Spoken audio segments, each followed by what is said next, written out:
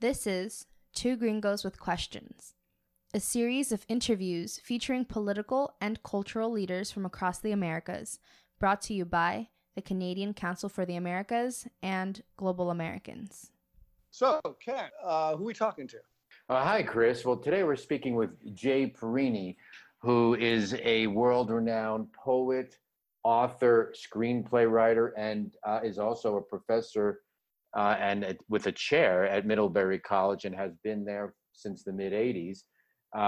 His best-selling novel, The Last Station, about the final months of Leo Tolstoy, was translated into over 30 languages. It was adapted into an Academy Award-nominated film with Helen Mirren, Christopher Plummer, Paul Giamatti, and others.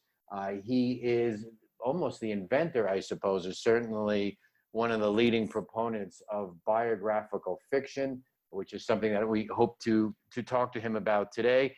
But the book that has caught our attention, which has gotten rave reviews from the New York Times and elsewhere, is a story of an adventure he had with the famous Argentine writer, Jorge Luis Borges, when he had just arrived as a graduate student in St. Andrews in Scotland back in 1971.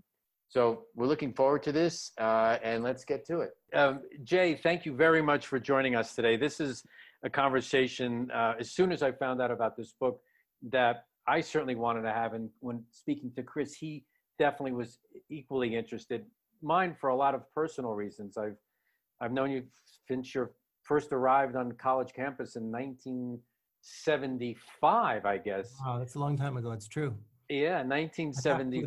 I have to admit. Yeah, 1975. But I do remember a lot meeting you, Jay, because you were an English professor. Although I wasn't an English major, I would hang around in the English library. Right. Every day, because every day at 4 o'clock, they would bring out Pepperidge Farm cookies and tea. That's and right. for 25 cents, you could get it. And if they were mint Milanos, you were really in luck that day. But since then, you've written 20 books. A number of them have been made into screenplays, and you just put out another beautiful book, Borges and Me.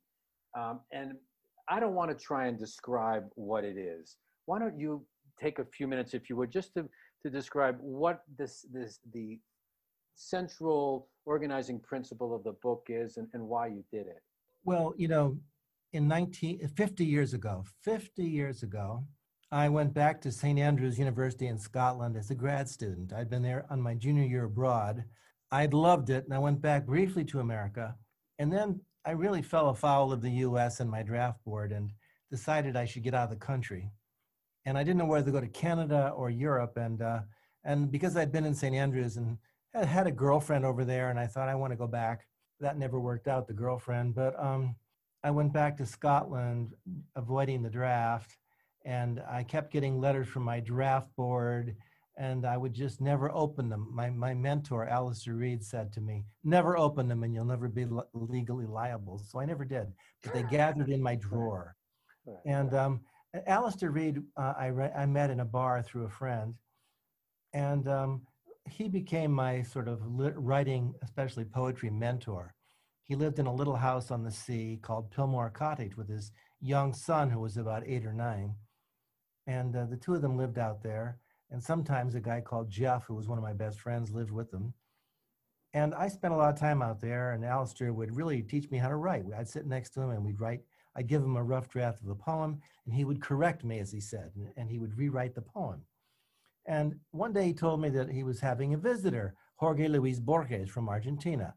I'd never heard of him. I said, who's this? He said, oh, he's a very good writer, and I'm translating him. I said, I never heard of him.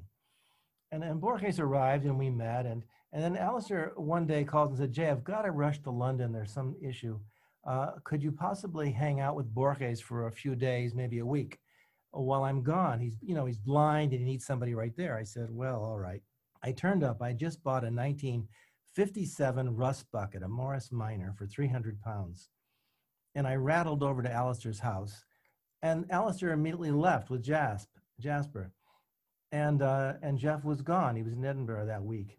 And Borges said, I hear you have this wonderful car. I said, yeah, I do. I don't know if it's wonderful. It barely moves. He said, I have a man I must see in Inverness, can you drive me to Inverness? I want to see the Highlands on the way. I said, but Mr. Borges, you're blind. He said, oh, no, Jay, don't tell me you're blind as well. I said, Right. no, I'm not blind. He said, good, you'll be my eyes. So we took off and had all these adventures. It was just a brief trip, 3 or 4 nights on the road. Astonishing things happened. And for years, I told people about these stories. My wife, when I first met my wife 45 years ago, she said the first date we went on, I regaled her with stories of my little trip to Inverness with Borges. Did that work, by the way? It Is worked. that a good, is that a good like opening line, a good sort of It was a great come on. yeah, good, okay. She said, yes, I do. Right, And okay. so we were married ever since, and we got Never tried that one, but okay. try that. And so I told so many Borges stories over the years at dinner parties, but I never thought of it as a book. You know, I've written actually 26 or 7 books, novels, books of poetry, books of essays, and biographies of various people, Robert Frost, John Steinbeck, William Faulkner, and so forth, blah, blah. And I never thought of a memoir or anything about Borges. And I wrote a book about Gore Vidal about 4 or 5 years ago. Gore was a great friend of mine for 35 years, and I wrote his biography. And I turned it into a screenplay with the director, Michael Hoffman. And we shot this movie in Italy 3 years ago, in southern Italy at Gore Vidal's villa. I was out there for 3 months, and lots of different, Kevin Spacey, by the way, was playing Gore Vidal. That's another story altogether. Yeah, that's... But we worked together. I was behind the camera for every shot, every take for 3 months. We made the movie. It's in the can right now, ready to be released whenever Kevin Spacey's life settles down. And I was sitting in a village in southern Italy, and a man came sat with us, and the producer, Andy Patterson, was there. He produced Girl with Pearl Earring and many other things, including my Gore movie. And Ross Clark had just done his 2nd or 3rd movie, was just chatting, and he pulled out of his briefcase the collected stories of Borges, Labyrinths, selected stories, Labyrinths. And I said, do you like Borges? He said, like Borges? I love Borges. He's the only writer I ever read. I said, well, let me tell you a little story. And a bunch of guys sitting around the table. I told them the story of my travels with Borges, and they were listening, and I was entertaining them with these stories. And Ross Clark said, oh my God, Jay, that's a perfect movie. I'm going to make that movie. And Andy Patterson said, exactly, I'm going to produce that movie. And I said, well, I want to write, let me see if I can make some notes. Don't rush this. And I thought, well, if I can make it I'll try and write 30 pages, I thought, about this trip. And so I went back to my house, and over the next 6 months, in fact, 300 and some pages spilled out, just flowed out. I went back, I had some notes from that era. I went back to my early journals, and I had all these entries where I had conversations recorded between myself and Borges. And so I started writing, and my God, the whole thing just flowed out. And so so essentially it was a book inspired by the idea of a movie, which we are going to do. I've written a screenplay already. But interesting, I thought when I wrote the book, I first thought of it as I'll write it as a true novel. I was thinking of Norman Mailer's Armies of the Night, history of the novel as a novel, the novel as history. Right. Well, I said, I'll write a true story that's actually a novel. I'm very interested in the idea of autofiction.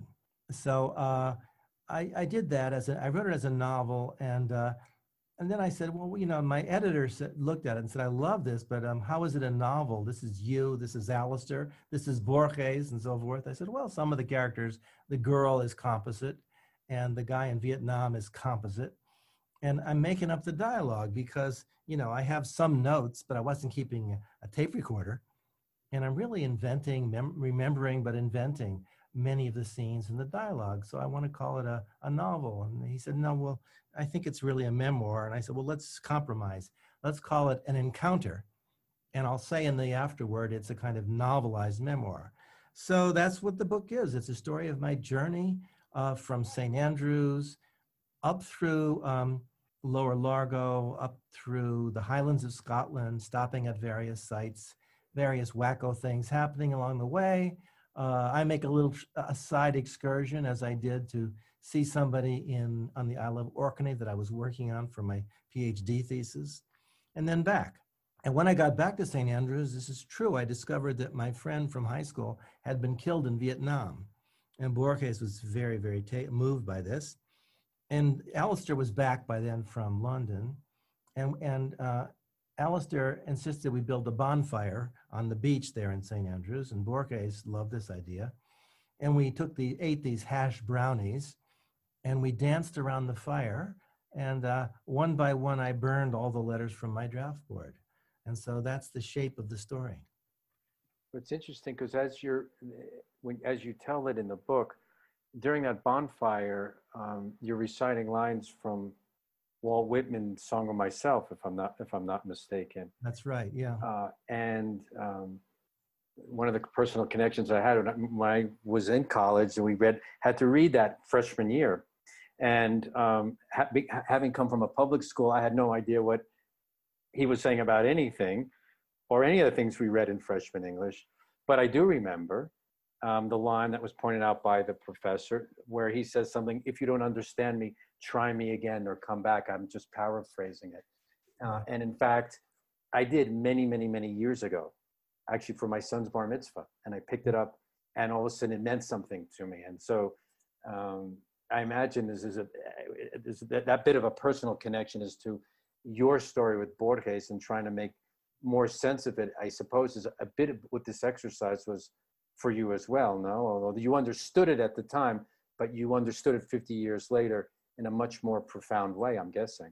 Yeah, I sort of needed 50 years, frankly, to process this material and to get it straight in my head and to understand how the encounter with Borges was transformative in a bizarre way. I feel like his wild outlook on life, his sort of, what became magic realism, but a sense of the thin line between reality and the imagination, or the interdependence of the real on the imagined, seemed to me so crucial. And Borges, of course, was big on the idea of truth and fiction. Over and over, he would say to me, remember, anything that's processed by memory is fiction. He said to me, the word fiction comes from fictio, which means to shape. And anytime you're shaping a scene, you're writing fiction, even if it's nonfiction. And he said, history is really fiction. And he told me he'd just been to Israel. And he said, you walk into any Israeli bookshop and you see there's a row, you ask for novels, they'll say, we don't have novels on a separate shelf. We catalog story, nonfiction and fiction on the same shelf called narrative, in Hebrew, siporet. And so I was totally fascinated by that. You talk about, Jay, having a number of discussions with him about authors. And I know his views on a number of authors, old and contemporary, were contentious. And one of the ones you talk about is his view of Cervantes. Can you encapsulate that a little bit? Because he sort of went against the grain, let's say, on the sort of who's seen as being the founding father of the novel. Well, he was very funny on that. One of the things I remember early on in the journey, actually, he was taking a leak. He had to take a leak. He said, please pull over. I must relieve myself. And he's taking a leak. He gets out of my car and he's got his cane and he starts peeing on on the tire of my car. And I jumped out and I said, Borges, you're peeing on my car. He said, oh, it's all right. It's no problem. He takes his cane and he slaps the hood of the car and he says, I christen your car Rocinante, the lazy horse of Don Quixote. Uh-huh. And he said to me, Jay, have you read Don Quixote? I said, no, I haven't really read it. He said, oh, when you read it, you'll read it with a marvelous sense of recollection. So, well, how will I recollect a book I haven't read before? He said, that's what a classic is, Jay. It's a book that's so deeply embedded in the culture that you don't even have to read it. But when you read it, it comes back to you as remembrance. I love that.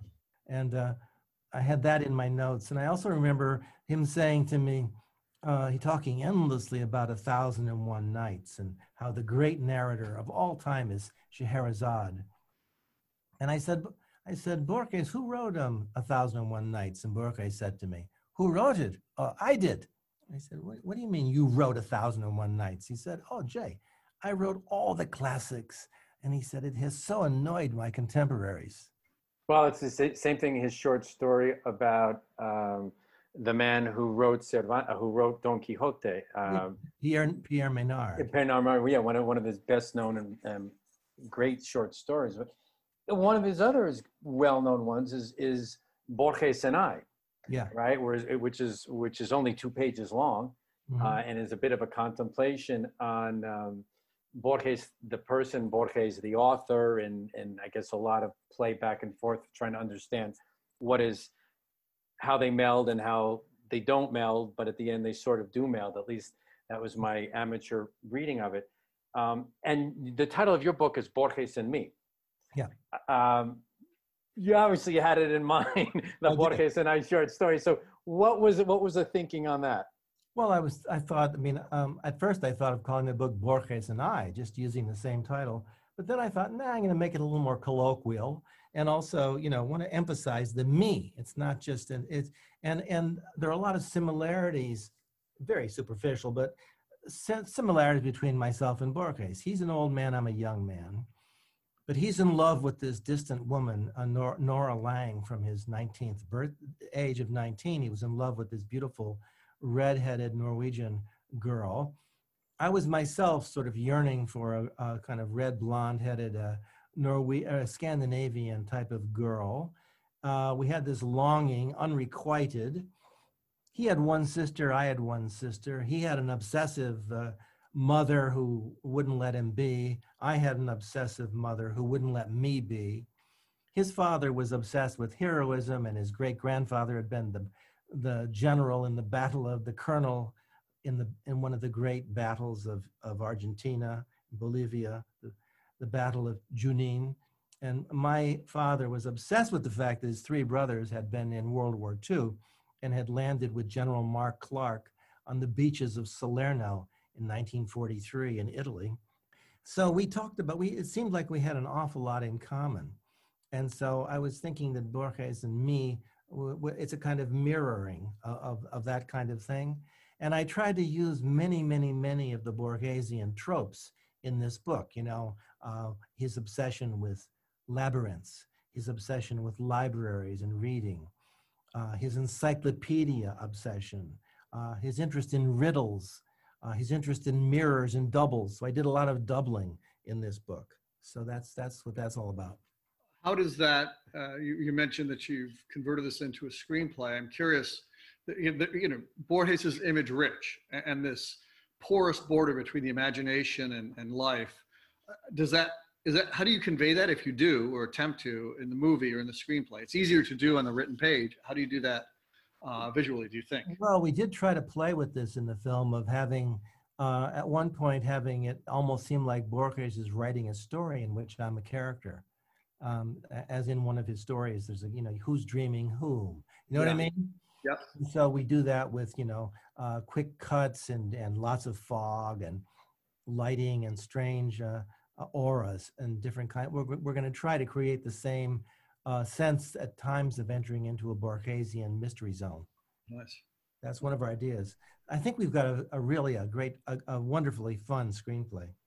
There are, going back again on a personal connection, Borges was another author besides Walt Whitman, who I was first introduced to in college in freshman year. And I didn't enjoy it at all.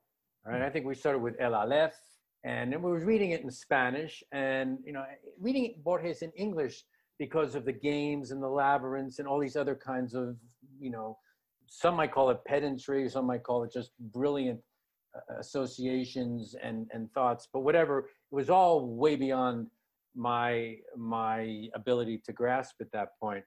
But I've gone back again, another one that I've gone back to just recently, and appreciate why people respect him so much. And and then I've talked to writers and say, he's a writer's writer. And others will tell me that, and I've read a bit, as is Chris and as have you, a fair amount of Latin American literature and through the years, but others have tell me that he's the second most important writer in the Spanish language after Cervantes. I don't know how even to evaluate that. For me, it's someone I can appreciate and read any of these number of stories. We mentioned a few, and then the others. But it's a lot of razzle dazzle, sophisticated razzle dazzle, and I don't mean that necessarily in a pejorative way, but it's hard for me to put him on that pedestal that way. How do you view his writing in the overall context of not just Latin American literature, but people writing in Spanish? Well, it's interesting. My friend Alistair was translating both Borges and Pablo Neruda. And so right. At one point, in fact, the year after I met Borges, I was in London with Alistair, and he took me to dinner with Pablo Neruda. And so right. I had amazing conversations with Neruda. And then I went to a reading Neruda gave somewhere in London. I was quite amazed by that reading. He was a powerful figure and has meant a great deal to me as well. So much so that later I traveled to Chile and visited the 3 houses of Pablo Neruda. Right. And I was intrigued by the fact that in every single one of his studies where he wrote, there was a life-size portrait, floor to ceiling, of Walt Whitman. Walt Whitman was his icon, that he got power from Walt Whitman. And Borges was obsessed with Walt Whitman. And so I'm interested in this connection between Whitman and the 2 great writers of Latin America in the 20th century of a certain era, Neruda and Borges. There are connections here, and I do in my book Borges and Me explore the Whitman connection pretty carefully. Yeah, but do you have a view about where Borges stands in the pantheon of great Spanish literature? Well, he's certainly up there in the top 10 writers in Spain. Right. So I don't know. I don't think it's a bit of a mug's game to try and rank them. It depends on where you are in your life as a reader. Right. Where you but it's are interesting. Human being. But the generation after them, I think Walt Whitman was always revered as well. But like Garcia Marquez and that group, their real reference point in U.S. was Faulkner. Yes. So, I mean, I guess it was sort of a generational shift from Whitman being the central piece, although very much respected, of course, but it became Faulkner, and with the idea being that anything below the Mason-Dixon line through somewhere in the middle of South America and the Amazon was sort of considered to be heavily influenced by Black culture and that whole thing. And so that was where a lot of their, what they looked to as the highest level of English writing. Well, remember, Borges translated Faulkner. He was the first Latin American to translate Faulkner. He translated the whole novel, The Wild Palms, into Spanish in the 1930s. So he was obsessed with Faulkner as well. I remember I once had Mario Vargas Llosa came and visited me, and he talked obsessively about Faulkner and said that probably Faulkner is the most influential American writer after Whitman on most Latin American writers. Yeah. Did you have a chance while you're in the UK touring around Scotland to talk about English writers? I know he if I recall, and I may be getting this wrong, he really did not like Ulysses by James Joyce, Ireland, not the UK. What did he talk about, contemporary or UK literature? Yes, he was obsessed with he had an odd hierarchy of writers. He said his favorite writers in English were G.K. Chesterton, Robert Louis Stevenson, and Thomas De Quincey. So that is a very unexpected pantheon, you know? Yeah. He obviously knew and respected Shakespeare, but those were the writers, and Kipling. I'd say Kipling, De Quincey, Stevenson, and those were writers he was obsessed with. And Stevenson, why? I mean, I liked him growing up. I wouldn't have thought of him as being, I mean, obviously there are great moral plays in Stevenson's literature, but it was, why Stevenson? Well, he said that he thought that Dr. Jekyll and Mr. Hyde was really explained everything you need to know about Scotland. And and he just loved Stevenson's poetry, you know, home is the hunter home from the hills, you know, and the sailor home from the sea. He just thought he had a real ring to him. But nobody reads much of Chesterton these days, but he loved Chesterton. The Father Brown detective stories, which he said inspired his own detective work. And, you know, he had such a range of allusions to everybody. You know, he loved John Milton he could quote. He could quote so many authors. He talked about everybody. We talked about an obscure 17th century poet, Chidiock Titchborne. So, how demanding was he as your charge in terms of a tour guide? You had to do. I mentioned you had to describe what you were seeing, and you're describing what you're seeing to one of the best writers, modern writers at the time, probably the best writers in the world ever, history. And that had to be a little challenging, and certainly. I remember driving along fairly early in the journey, and we're driving along the sea. And he said, "You're sitting there silently. What are you seeing?" I thought, "Oh, Christ." I said, "Well, I see the sea and there's some seagulls." He said, "I thought you said you want to be a poet." I said, "I do." He said, "Well, then do better than that." He said, "Give me imageries." He said, "Jay, description is revelation. Describe, describe, describe, and describe with symbols and metaphors." So he made me up my game. Yeah, I can imagine. And doing it on the fly too, without the benefit of going back and revising. Right.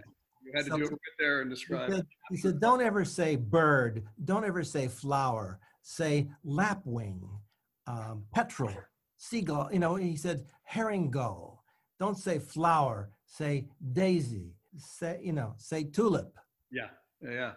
Jay, the book is a combination of a number of things. It's certainly what we've been discussing mostly now about Borges and your experiences. It's also for you a bit of, and you mentioned it at the beginning, a bit for you of a coming of age story. Not a coming of age when you're first reaching puberty, but at the next stage, as it were, as you said, you were the only, I think you repeated it in interviews and even in the book, and that Alistair said you were the only virgin in the age of Aquarius. And so there was that whole aspect is sort of is laced into the narrative. And it's also in some sort of a form, you're, although less adventurous in the sense, but it's your road novel in a way. I don't know, I'm going to call it your on the road, but there's all three of those things at least, and probably a few others if I stop to think about might come to me. And so the question anyway, there's just a sort of a general comment, but one of the questions I have about it is, had you been in the car with another great writer? I didn't even know any writers, right?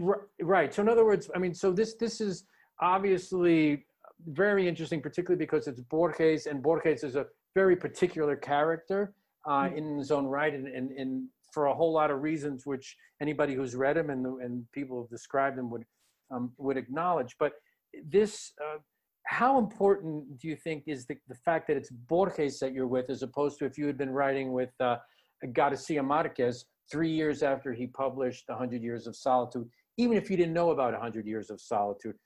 How central is Borges himself versus another great writer to your story? Borges is a complete universe to himself. As Alistair said about him, he had a whim of iron. And, he had his own bizarre, peculiar humor and way of looking at the world. And I think this affected me my whole life. I felt like I've been sort of transformed by Borges. The very first day out, we went to Lower Largo to see Robinson Crusoe's home. And we went into the Crusoe pub, and that was the first night out. We stayed there. And I said to Borges, we went into the bar. I said, "What will you have, Borges?" He said, "Oh, I don't usually drink, but I'd like some typical Scottish beer." I said, "Okay." I brought him a pint of Export, and he stuck his finger. This is blind man. He sticks his finger in the beer, swirls it around, and licks his finger. And I'm a little OCD, and I thought, oh God, I'm going to be stuck with this old guy for several days here. And I said to him, "So, Mr. Borges," that's I call it. He said, "No, Mr., just Borges." I said, okay, Borges. I said, "Alistair tells me you're a writer." He said, "Oh, Alistair's always exaggerating." He said, "So you're not a writer?" Oh, he said, "I wrote a few little stories." And I got very dismissive in my mind. I said, "So how many novels have you written?" He said, "None." "You didn't want to write novels?" He said, "Oh, Jay, my whole life I dreamed I would write the great novel of the Pampas, and there would be gauchos and prostitutes, and generations would rise and fall. There would be war and peace. It would be 1,000 pages long, maybe 2,000. I said, "Well, Borges, what happened to this book? He said, well, 1, 2, 3 decades passed. And in the 4th decade, Jay, one morning I woke. I went to my desk and I wrote a 200-word review of this novel, and that satisfied the impulse. Well, actually, it is an interesting point. Can you think of anybody who's considered in the pantheon of the greatest writers ever who've hasn't written a novel, and it's just written I don't mean just, but you know, in when we think of these quote great writers, we think of great novels. Certainly is the first thing. Is there anybody that you can think of that is in that category who hasn't written a novel? Well, the great poets usually haven't written novels, right? Right, fair enough. Wallace Stevens, none of them. Right. They didn't write novels, really. But poetry has always been considered great writers, great poets. It always seems like there's Right. almost like two categories. Right. Borges, even though he wrote great poetry, and I know many people think his poetry is better than his prose, Yeah. but still enough, he's considered in both of those categories. Yet his prose category is filled with short stories, not with novels. You remember, nothing he's ever written ever went beyond 13 pages. 13. Right. So he was a miniaturist. Wow. Unusual to be a great writer and work in such a small form. Did he take an interest in what you were working on, or was the communication mostly you relaying to him? I mean, did he? I think that me, in his mind, I was just his chauffeur, and he showed a little interest, but not a great deal. I mean, he did question me about certain things, especially things that chimed with his own life, right? But you know, he was blind. Like, I remember so vividly him saying to me, "Speak louder, I'm blind." So he was he was funny, but I think he probably, once I said goodbye to him, I think I passed out of his memory until a few years later when I got my job at Dartmouth. I wrote to him and I sent him a copy of my first book of poems. And the next thing I knew is I get a translation of his new book of stories. And there's a story in there called Gradus ad Parnassum, the steps up Parnassus. And in there he writes, I want to talk about Ginsberg, Emilio Ginsberg, not the usual Ginsberg. And I want to address the essay in the New York Review of Books by the eminent Dartmouth professor, Jay Perini. He says this, but as usual, he's missed the actual marrow of the work in question. And I have to tell you, and I've had for decades people writing to me saying, I've been searching in the New York Review of Book archives for your essay on Ginsberg. And I say, well, no, that's just an invention. I never wrote anything on Ginsberg. And the long quotation supposedly from me is made up. So Borges made me into a fictional character in 1976. And so I feel like I'm getting back at him a little bit here. That's pretty funny. You know, Jay, one of the other characters in the book, Spanish personajes, you referred to earlier was Alistair Reid, right? Who I think, if I'm not mistaken, and I don't think I am, was actually the person who coined the term magical realism. He could be. I believe so, because I actually remember coming to college and hosting him. He probably was up at college through your good offices. Was. I went to Dartmouth. Yeah, and Alistair was a larger than life figure in his own right. Many years writing for the New Yorker, the important translations he was doing, and yet I don't think he's ever quite gotten, certainly outside of a small circle, maybe the credit or the profile that maybe he deserved in the history of boom literature in Latin America. Do you want to talk a little bit about Alistair, not just what he did, but he also lived a little bit larger than life as well? Well, you know, he lived in this amazingly itinerant life. He said he never owned more than he could carry in one suitcase. He lived in a different house for the most part every year. You know, he lived variously in southern France, in Morocco, a lot of his life in Spain. He had a farm in Mallorca, in Daya. He had a little apartment in Greenwich Village where you once visited him. He spent 13 years in the Dominican Republic and in the Samana Peninsula, where he built a little hut He lived in the palm trees right by the sea, raising his own food, being barefoot most of the time, collecting rainwater in his cistern. I visited him there many, many times. He and I were in extremely close touch for 50 years, nearly a half a century. And was his choice of life just the way things happen to turn out, or is it guided by a certain principle? Obviously, the life that you just described is not what we would call the standard life, as it were, at least not in the pedestrian recital that we all understand the way people live their lives these days.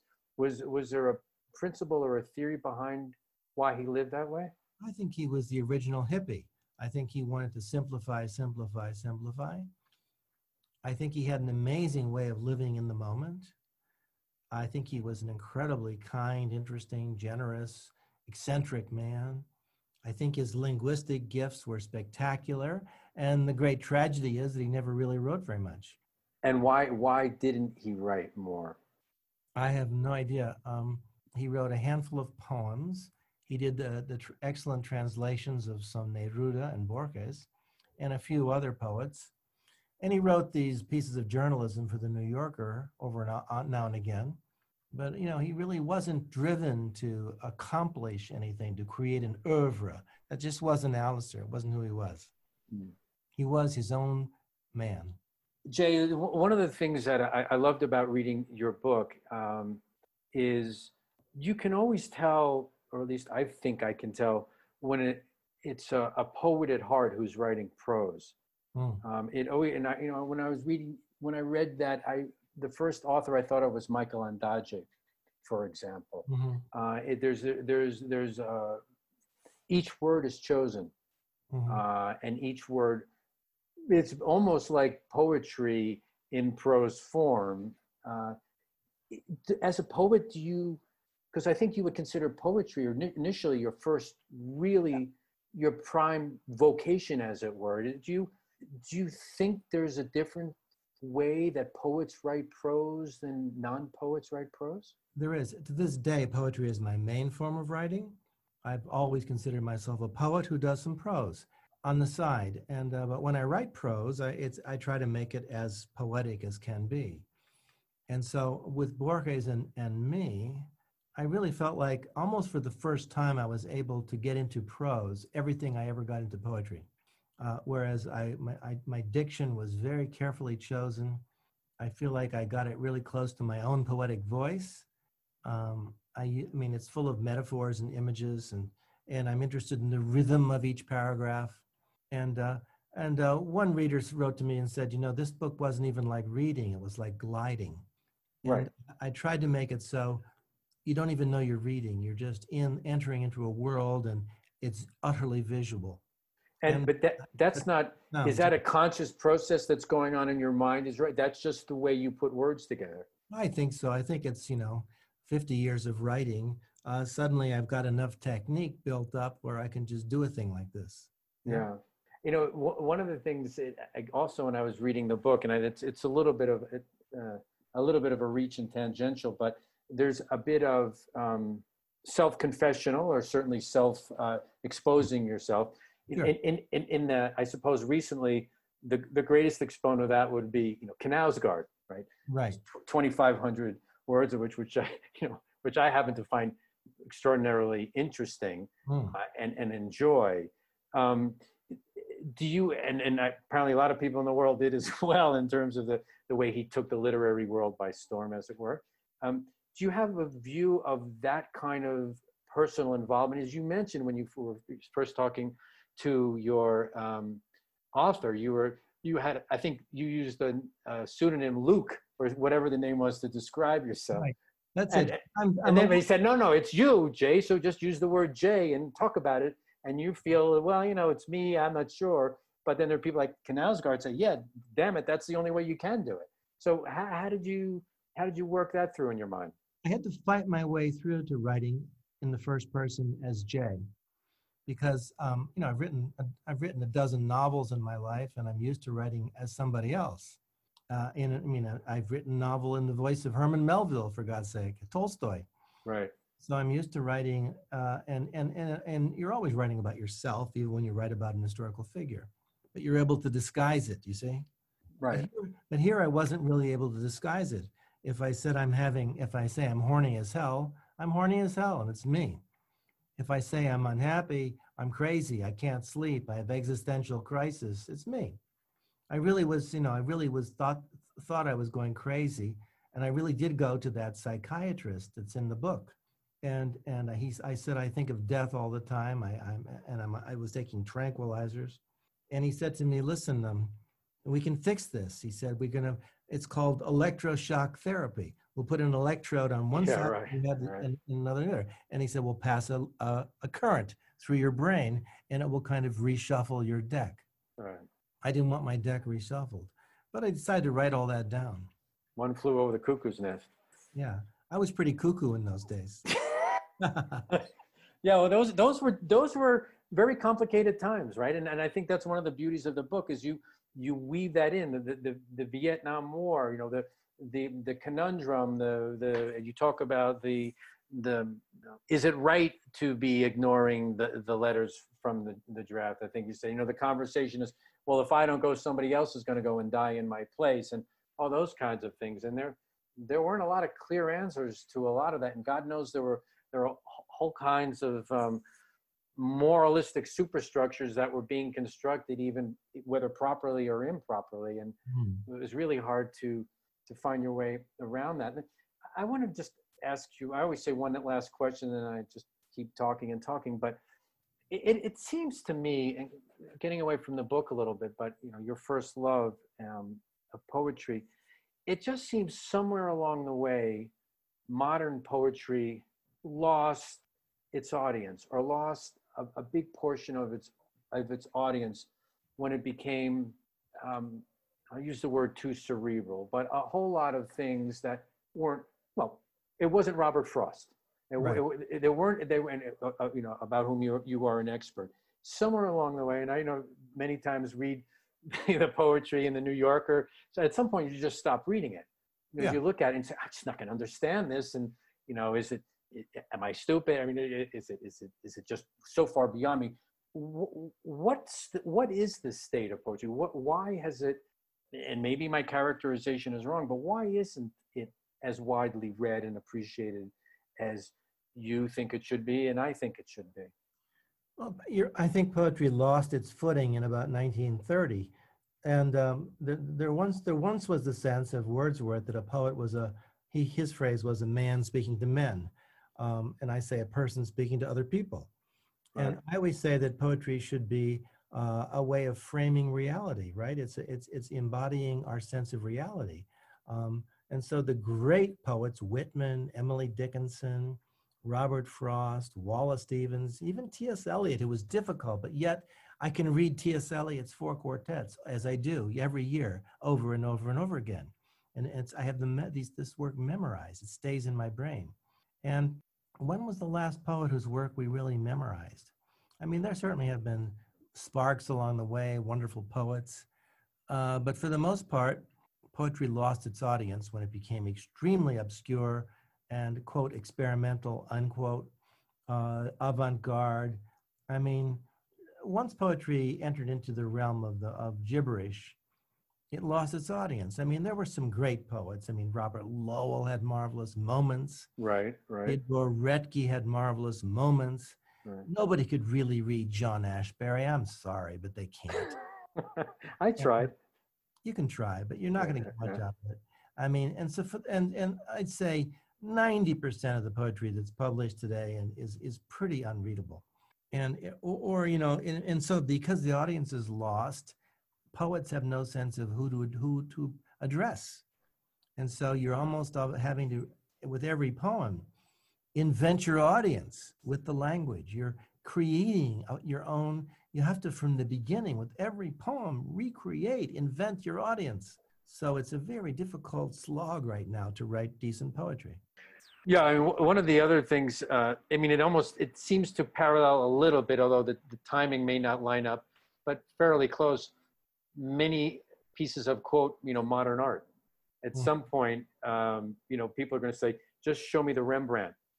right? I don't want to see the Pollock or any number of these people. Is Right. and maybe part of it. I mean, the argument would be is, well, there needs to be more of a quote educational process for people to get to a point where they can really appreciate how great art it is or how great the poetry is. But it always seemed to me a bit of a streak of arrogance to assume that the culpability, as it were, always lied and could be attributed to the deficiencies of the receiver of the piece of art. No.